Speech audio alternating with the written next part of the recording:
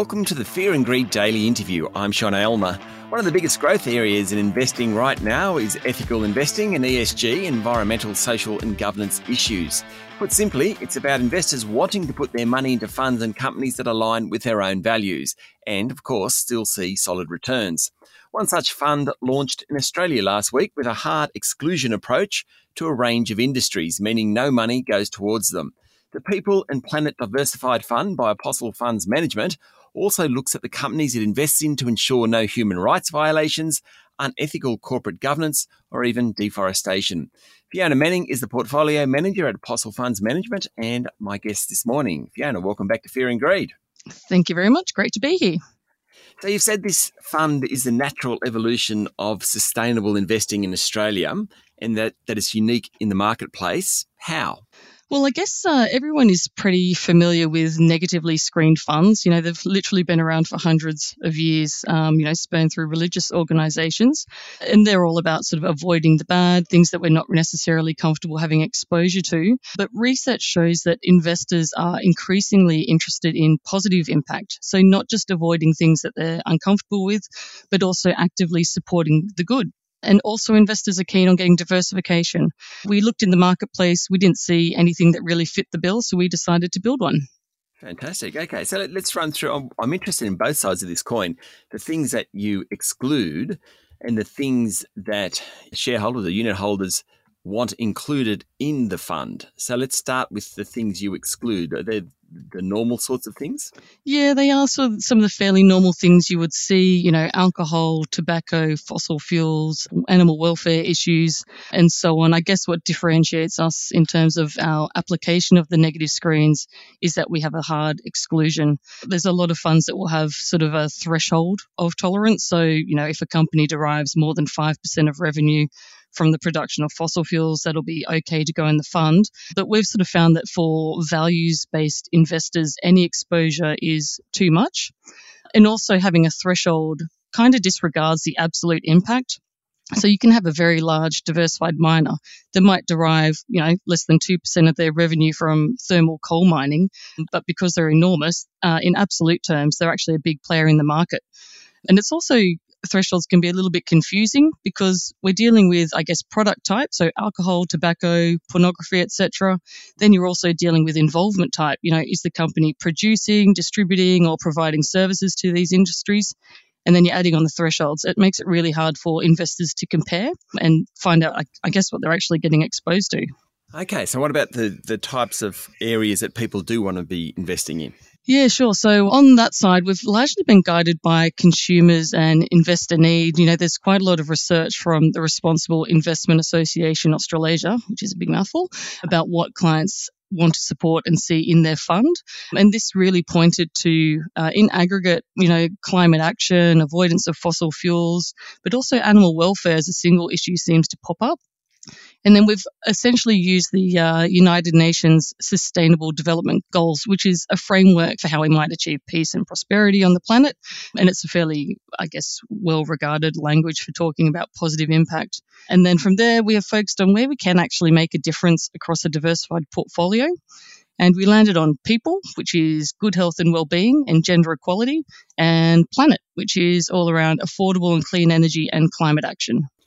Okay, it sounds like a lot of work. If you want to invest in something like Nestle or one of those massive food companies, actually working out that they source all their product from sustainable environments and the people that are used to create the products and that, it must be challenging to actually do what you're trying to do here, Fiona. It definitely is, but fortunately there's quite a lot of third-party research providers. It's an increasingly busy space because it is a growth area. You have really sophisticated screening tools, so you can kind of take out some of the lead work with those, quant approaches, looking through their revenue streams. But yeah, you still do need to apply a qualitative assessment when it comes to grey areas, like, corporate governance, ethical or not, human rights violations, at what point is it intolerable? Is it when there's a verified allegation? So there is still a fair amount of legwork involved as well. Okay, so let's say you take a company like Total, which is the big French oil and gas giant, And I could understand that that's screened out, but they're also spending probably as much money as anyone else trying to get into renewables or at least change their business model, as are a bunch of other companies who understand, maybe not the coal producers, but many other companies are trying to transfer their revenue streams from fossil fuels to renewables in that energy space. How do you think about those sorts of organisations who are actually improving outcomes but still digging up coal? Yeah, I mean, there's definitely a place for investors who are interested in those, for want of a better word, kind of ESG momentum type stories where they're moving in the right direction but not quite there now. We felt that our fund was best suited, well, there was more demand, I guess, for funds that had clear-cut thresholds because you don't often get the chance to explain those stories. And some of them are really good stories, particularly in Europe. You know, there are a lot of utilities there that still have a significant exposure to fossil fuel-based power generation, but they're also the largest investors in renewable energy. So our stance at the moment at this stage is just hard exclusion. We won't have that exposure, but I'm not saying it's necessarily, you know, there is merit in that idea of ESG momentum and catching those that are moving in the right direction.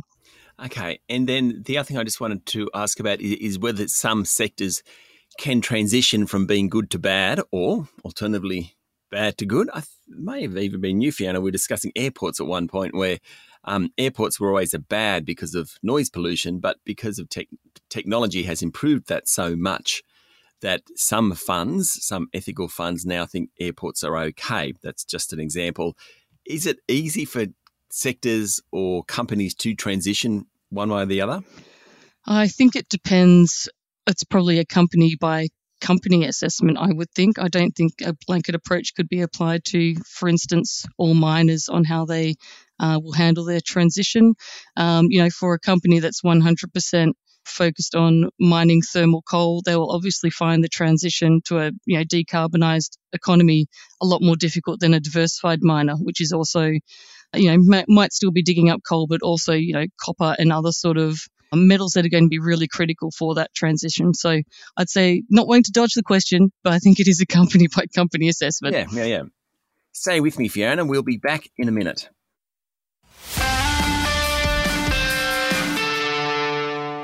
My guest this morning is Portfolio Manager at Apostle Funds Management, Fiona Manning.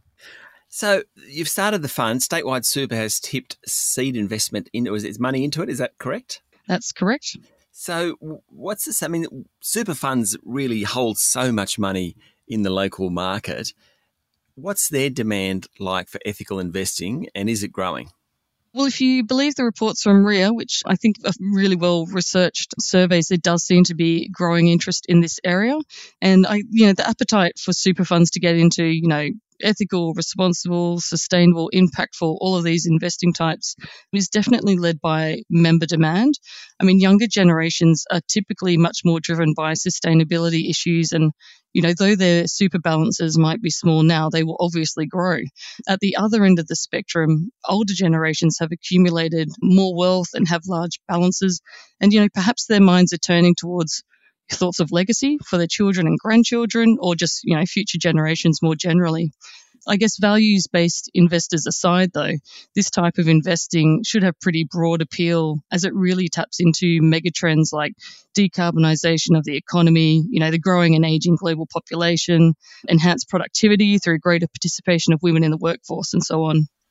Is it something that eventually there'll be a premium for assets that do better at this? Well, there is already talk about, they call it a greenium on assets like this. A greenium, Fiona. Oh, there you go. Oh, that's fantastic. I'm going to use that. Greenium. Yeah, and I guess it's a little hard to extract whether there's a perceived greenium or premium for certain types of company because, sustainable investors are flooding into them, or if there's a premium because they tend to be higher quality companies. So the ESG assessments and proper management of, sustainability long term is often very highly correlated to, quality of board and how the company is run. Okay. I mean, the question always comes up in terms of compromising on returns. In terms of share price, so if there's a greenium or if a greenium continues to grow, that's going to be less of a perceived issue anyway. Yeah, well, I guess the weight of super funds anyway is forcing super funds to go outside of, readily accessible listed and liquid markets. Exclusions obviously reduce your opportunity set, but on the flip side, by specifically targeting positive impact, it's opening up other avenues for investment that are not readily or widely found in liquid markets. So things such as unlisted real estate debt or equity funds that focus on, medical offices, student housing, affordable accommodation, fixed income exposure that focuses on green and sustainable bonds, female-led enterprises. So I don't think necessarily it's going to shackle your performance. It does, though, change your opportunity set. Yeah, I mean, that opportunity set then must be huge in terms of it's a global, you're looking globally. You need to get a lot across a lot of assets and also funding types as well.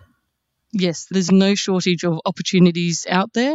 I guess a lot of the work is trying to find the good ones that stack up from both a positive real-world outcome viewpoint as well as, providing a conventional sort of financial return.